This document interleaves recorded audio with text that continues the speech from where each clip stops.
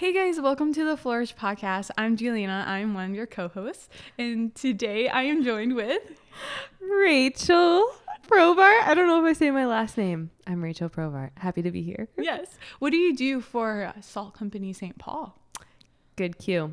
I am a women's ministry leader, but dabble in everything. So just hanging out with Salt St. Paul crew. Nice. Love to hear it.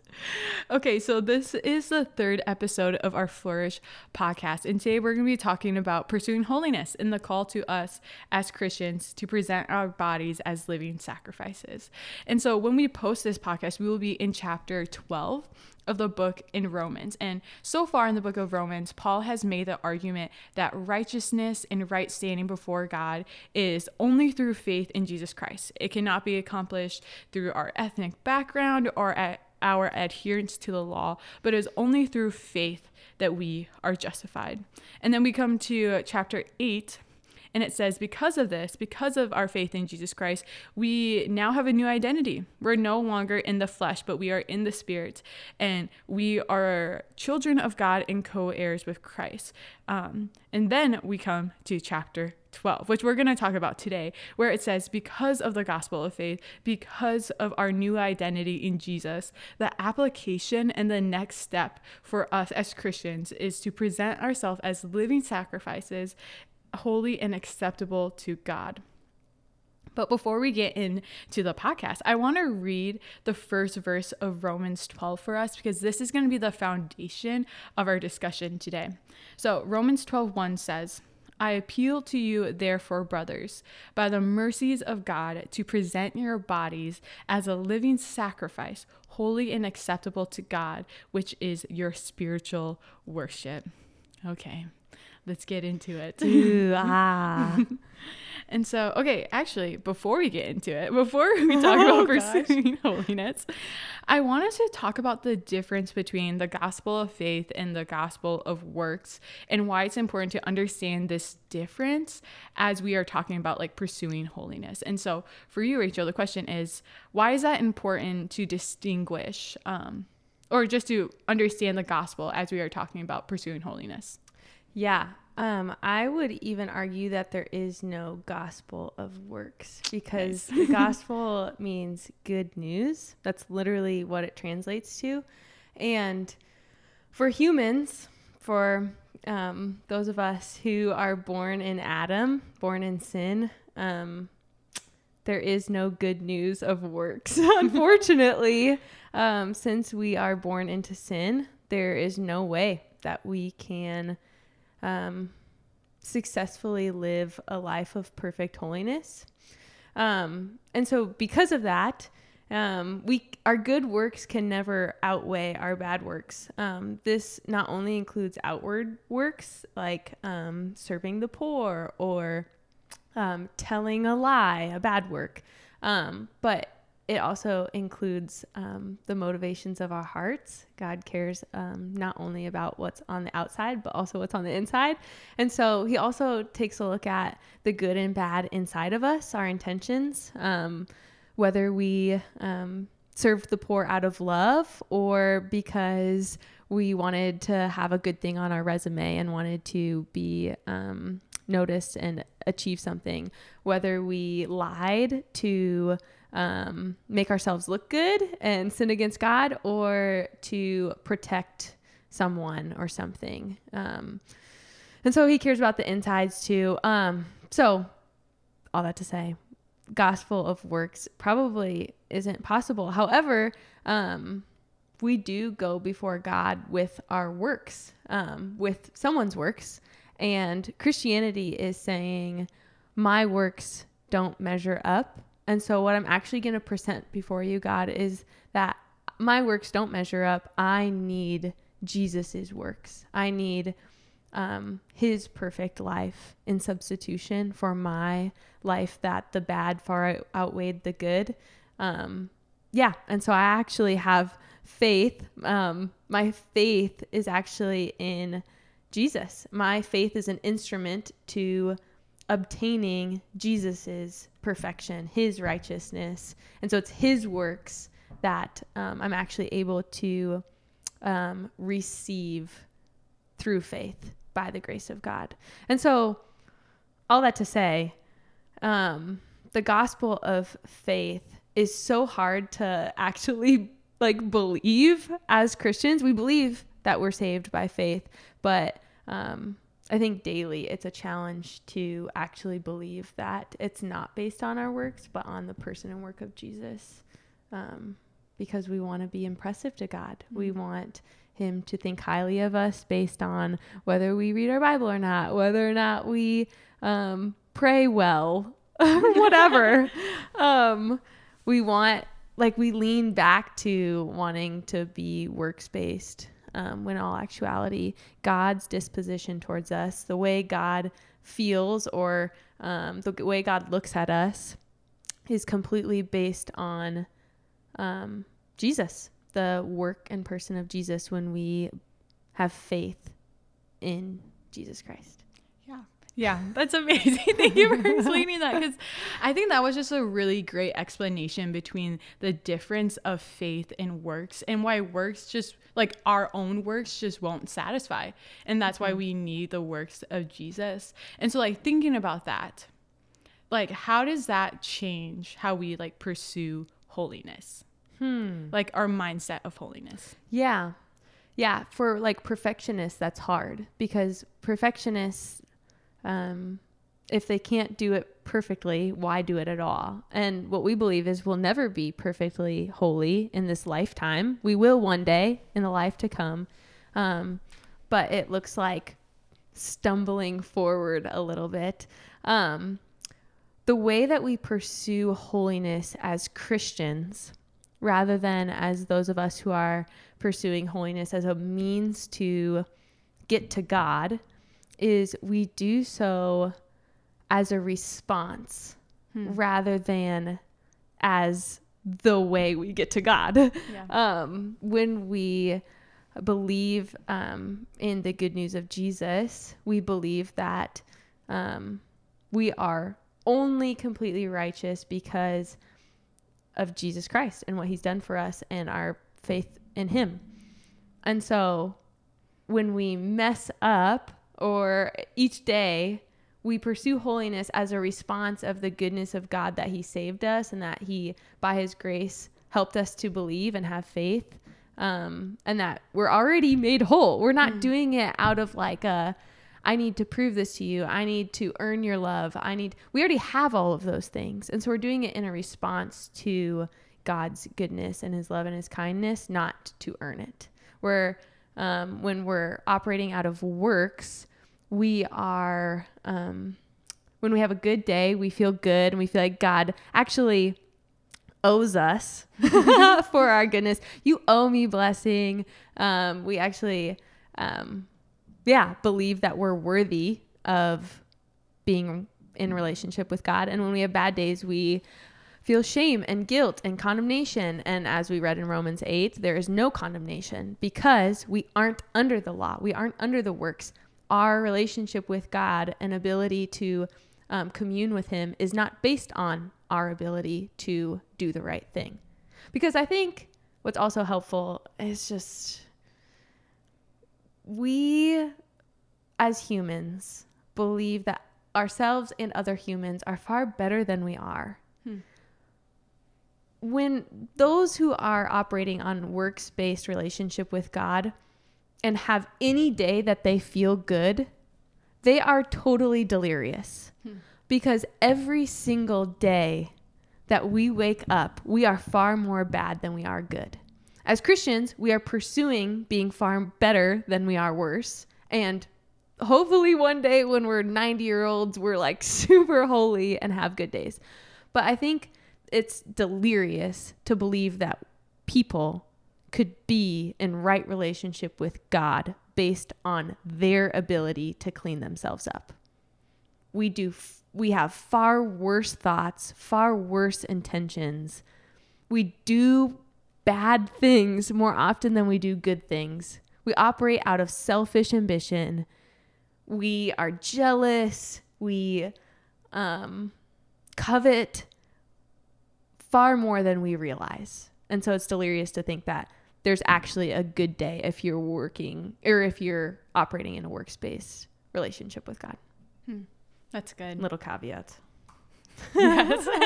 And like, yeah, just to like sum up like what you said, we pursue holiness as a response. Like that's like what I want like you guys as a listeners to hear, is that you don't pursue holiness in order to gain favor with God or righteousness, but you do it because that righteousness has been given to you already because of what Jesus has done. So all of this conversation is more of like, honestly, to the Christian. Like this is like the Christian, like once you have believed in the gospel, then the next step for you is to pursue holiness. And so, yeah. So thinking about that, okay, we've kind of said this word a few times, or actually throughout the entire podcast, but I wanted to just define it and ask you, what does it mean to be holy? Or what does the word holy mean? Good question. Yeah, we use it all the time. A very simple definition of holy is set apart, other than, that, I mean, the holy, holy, holy is God. And, for him to be holy is to be so different, other than, set apart than everything else in creation. And so to be holy or to pursue holiness is to pursue godlikeness, or, as we often say, like, I don't know, modern churches today is to like be like Jesus. Yeah. Is to pursue being like Jesus. That's great. Yeah. So holiness is, or like the word holy means to be like set apart and to pursue being like Jesus. And so like, what does that like practically look like? How to pursue holiness? Yes. Good question. No, how do we pursue holiness? Something that, I love this quote from a coach I once had. She always said championship backwards. So you got to work for what you're going for and then practice that today. And one of her quotes was, when you're tested, you will not rise to your championship play, but you will fall to your practice. And so similarly, we as Christians will not rise to the person we dream of being. We will not rise to holiness. We will not rise to being like Jesus in moments of affliction and testing, but we will actually fall to our disciplines. And so pursuing holiness, I mean, there's so much to be said about pursuit of holiness. A couple things is that God uses his spirit, his people, and his word. You have to pursue holiness in community. God uses his people to encourage you, to challenge you, to equip you, to you need to be in the church, not the church being Christ followers, the body of believers in this world. You need to be surrounded by his people to pursue holiness. You also need to be in his word. God speaks to us through his word. He gave us the Bible as his word. It is, God speaking to his people. And so, to pursue God likeness is to pursue God's words and what he has instructed us, and, his wisdom in his word. And then also God uses, his spirit, the Holy Spirit, who lives in and, empowers every believer. If you are a Christ follower, you have the Holy Spirit, God himself, living inside of you. You have access to him at all times to ask him for help. The Spirit will convict you, and that will help you to pursue holiness. God himself is in you to help you to pursue God himself, which is the best superpower we could possibly have. Yeah. Can you explain that more? Just like the role of the Holy Spirit in pursuing holiness. So if the Spirit is in us and he's empowering us to be holy, does that mean that we don't have to try at all? Like we don't have to put any effort into trying to be holy? No, that's not what I mean. But good question. Yeah, the Spirit does empower us. But even, I don't know if we read verses 1 and 2 or just 1. But verse 2 in chapter 12 says, "Do not be conformed to this age, but be transformed by the renewing of your mind, so that you may discern what is the good, pleasing, and perfect will of God." And even that language is, you can conform to the world and still be a believer. Like you actually need to renew your mind. You need to put off evil and sin, and you need to put on truth, and you need to put on God's word. It does require effort. The gospel is not anti-effort. Effort will be required. Like so much in the Bible is about actually like effort and laying off sin and uprooting lies, because we don't fall into or stumble into holiness. It's against our human nature. We were born into sin. And so it does require effort. But like I said, the greatest superpower, the greatest, power that we have is the power of the Holy Spirit. That's God. And he is in us, empowering us. That doesn't mean that, we don't need to work, but he is able to work in us. Thankfully. Yeah. We need the help. Yeah. Yeah. And so the Spirit, I think even the Spirit uses tools like God's people and God's word. And so we have to be in community for the Spirit to use his people in our lives. We have to be in God's word for him to use God's word to speak to us. Very rarely do people just like have random revelations of like, or visions where it's like, oh, this wasn't God's word or God's people. It just happened. He uses the tools and the efforts that we put in to help us to pursue holiness. That's good.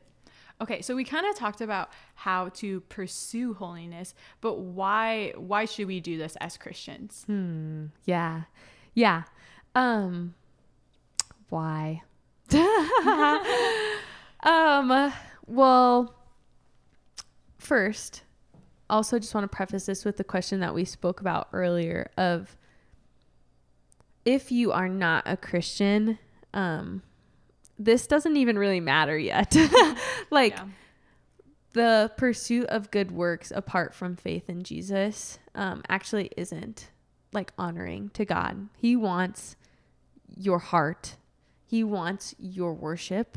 He doesn't just want your good works.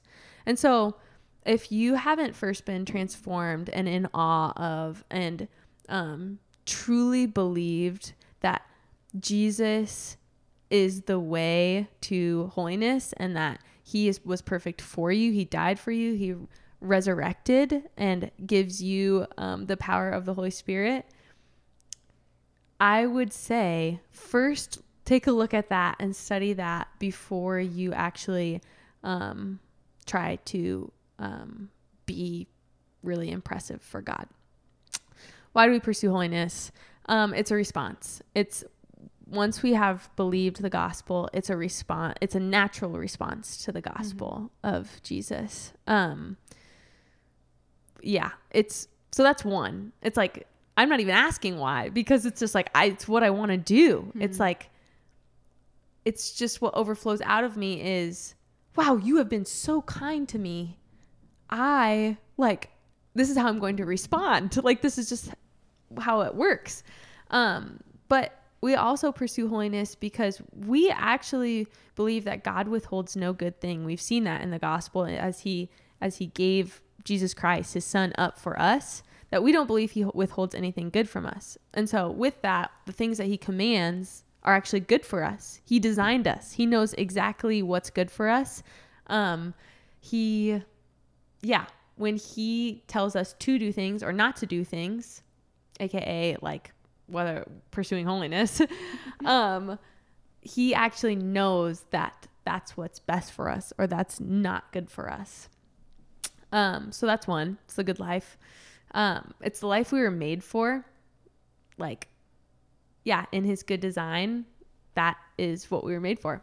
And then also, God is honored by us pursuing holiness. God is worthy of our worship and our life. He is worthy of us presenting a living sacrifice before him. He is worthy of all things good. And so he is worthy of all honor, and he is honored by us doing the things that he asked us to do.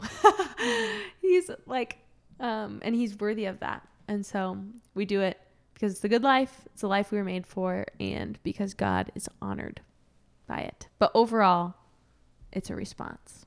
Yeah. As you were talking, I was thinking of the verse in Romans. This is early in the book of Romans, like maybe Romans 2, where it says, God's kindness is meant to lead us to repentance. Mm-hmm. And so thinking about pursuing holiness, like this is like what you said, like a response of why we do it. And it's like natural for us. Mm-hmm. Like God's kindness naturally leads us to repentance. Mm-hmm. And even thinking of, there's another verse. I'm so bad at this. I always just think of verses but don't know where they are in the Bible. But somewhere in the New Testament where it says, be holy as I am holy. Mm-hmm. So it's like an explicit command from God mm-hmm. to be holy as he is holy. And so it's like a non-negotiable for Christians. It's like, as God has been holy, I want you to be holy as well. Mm-hmm. And so, okay, so we understand that God calls us to pursue holiness, and that's part of the Christian life. But then whenever, maybe let's say, I think of holiness, it seems like a bunch of rules or things to not do. And it doesn't seem like we can have any fun mm-hmm. or we can be happy. And so does pursuing holiness mean that you can't have fun anymore? No, that's not what it means. Yeah, being a Christian and living within the boundaries that God has designed for us is actually like the most fun life. There's far less pain. There's far less regret and guilt and shame. For those of you who are Christians and have fallen into sin, you've probably felt conviction of the Holy Spirit. That's not a good feeling. That's like not a fun feeling. Yeah, God designed us. He literally made us. And there's so many like examples of somebody in authority knowing better than the one who made it or is under it. I don't know. Mm-hmm. Like a parent and a child. It's like when the parent takes something from a child or gives the child limits, they are doing that so that the child would actually have a better life, not withhold good things from a life. And in Matthew 7:11, actually, Jesus compares God to a father. And your father gives good gifts. How much better is God who would give good gifts? Like, I even love the example at Redemption Church this Sunday. Jordan Adams gave the example of a backyard. And it's like, there's the backyard and the dad says, okay, buddy, go have so much fun in the backyard. Go play in the backyard. He's like, just stay within the fence. Go have so much fun. And we are just like, so us in our sin, like look over the fence and we're like, but it looks so much better out there. It's like, no, like you're going to get abducted if you go out there, kiddo. Like stay within the fence and you're going to thrive. You just don't you don't actually even need to experience the pain on the other side in order to trust and believe that I have good things in store for you. I'm not withholding good. I'm giving you what I know is actually for your good. Yeah, that's good. So it's like pursuing holiness is the better life. Mm-hmm. But on the flip side of that, sometimes pursuing holiness is actually really hard, and you might lose things. Can you kind of talk about that a little more? Yeah. I would say on both sides of things too, just like my personal experience can speak to this. I wasn't a Christian until in between my freshman and sophomore year of college.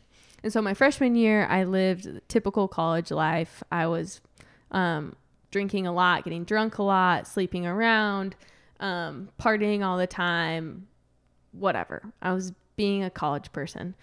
And I thought that life was fun and free, but what I actually didn't see once I became a Christian and stopped drinking underage, stopped getting drunk, stopped having sex, I actually saw them for what they were, which were enslaving. And so I was always so concerned with what other people thought of me, with what guys thought of me, and I was always sick like 3 days of the week from being hungover. I was just like enslaved, actually.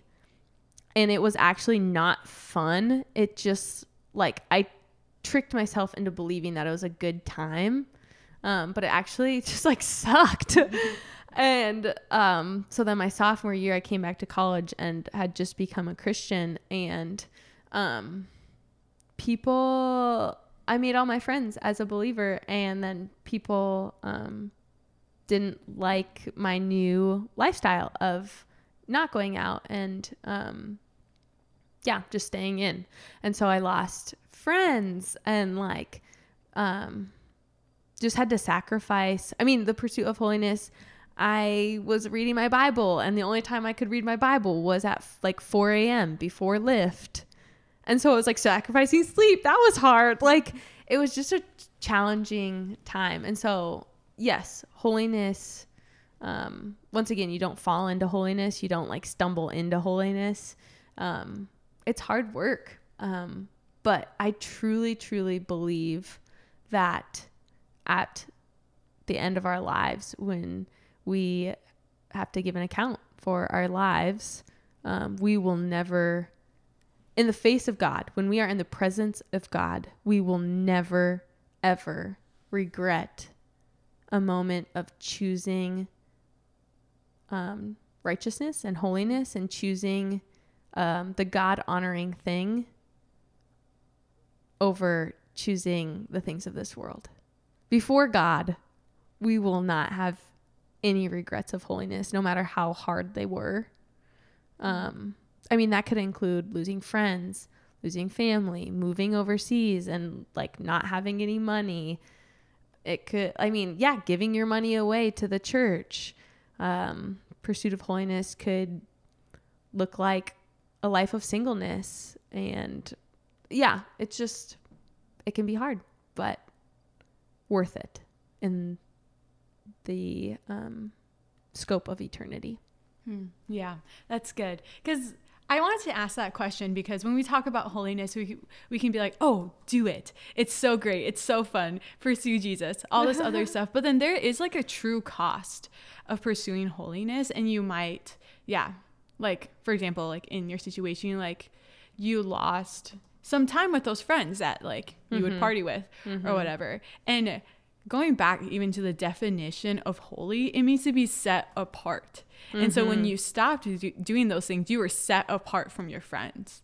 And so like there is like society doesn't like that, and the like earthly like doesn't like that. And so it's like there's gonna be a reaction against that. Yeah. And so let's not like pretend like it's all butterfly and roses. Like Matthew 16 verses 24 through 26 say, "Then Jesus told his disciples, 'If anyone would come after me, let him deny himself and take up his cross and follow me. For whoever would save his life will lose it, but whoever loses his life for my sake will find it.'"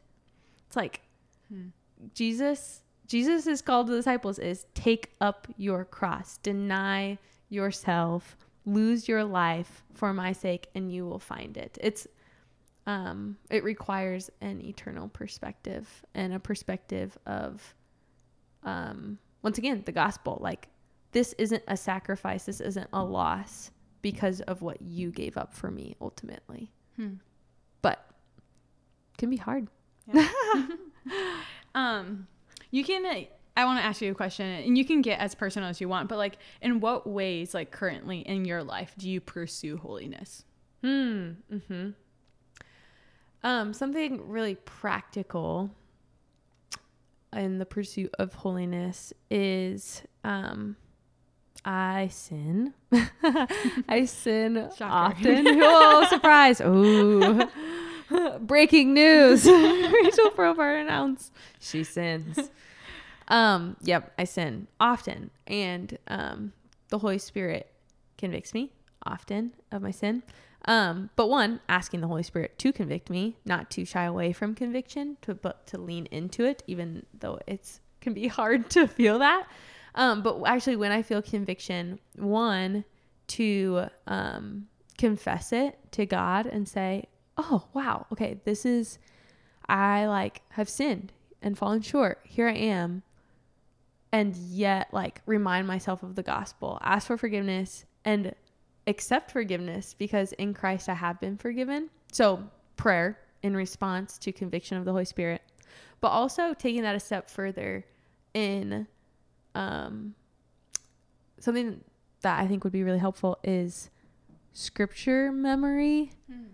That would specifically help you fight the sin that the Holy Spirit convicted you of, whether that be selfishness or pride or jealousy, or maybe you keep falling into sexual impurity, or maybe you are struggling with anger, lust, whatever. There is scripture that would actually be really beneficial to memorize and have in your heart, front of mind. And so if the Spirit is pretty repetitively convicting me of a sin, it's just helpful to have scripture to be like, okay, I can actually fight this with God's word. Like, I don't have to come up with something creative and cool and new and exciting. It's like, no, this is old and this has been working. And God's word is sharper than a double-edged sword. It is what will change me, not my effort. So, I don't even remember the question. How do I personally pursue holiness? Yeah, but you answered it, so that's great. Yikes. Yeah. Give me a microphone and I'll just rattle. Okay, so yeah, like to like kind of end our podcast or our talk today, like what would you say to someone, or like what encouragement would you give to someone who is just like in the thick of things? It's just like pursuing holiness is like, I'm honestly like tired. Like what would you say to that person? I would want to remind them that they aren't saved by their ability to be holy, but the Holy One died for them, and that has satisfied God's wrath.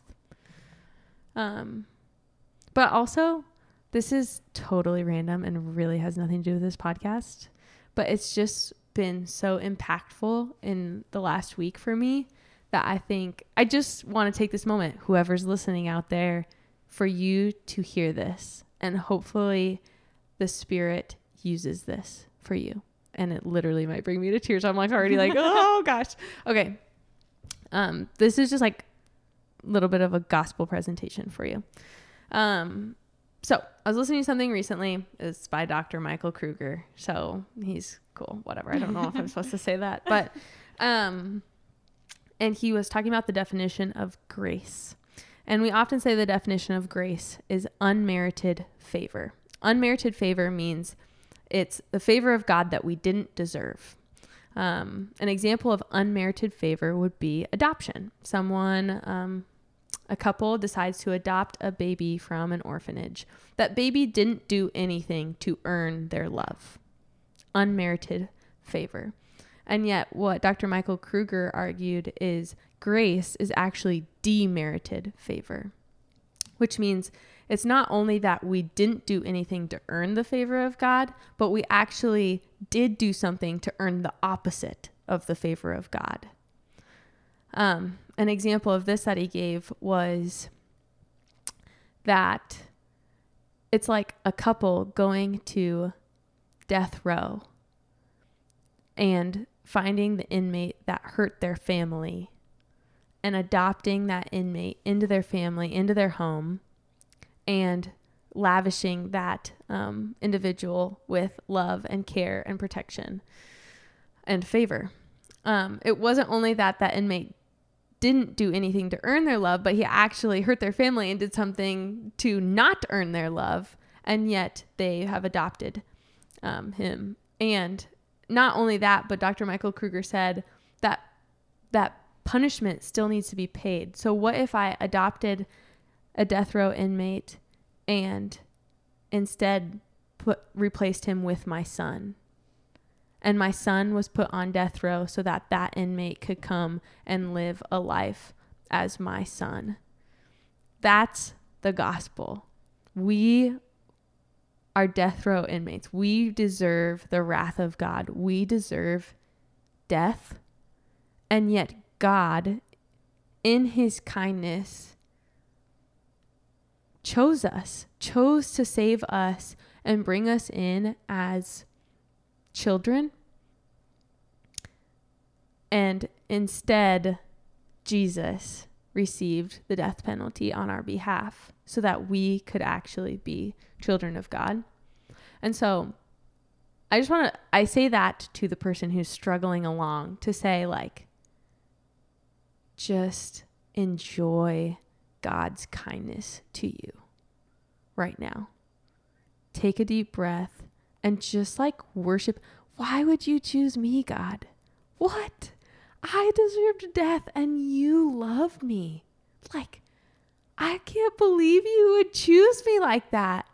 Wow. And then see what that stirs up. And I actually think that would stir up holiness and righteousness in you. That would cause you to pursue holiness in a new, refreshing way rather than out of obligation. Yeah, that's great. Love that presentation. Yeah, we will see you guys next week for our last episode of the Flourish podcast. See you guys. Bye.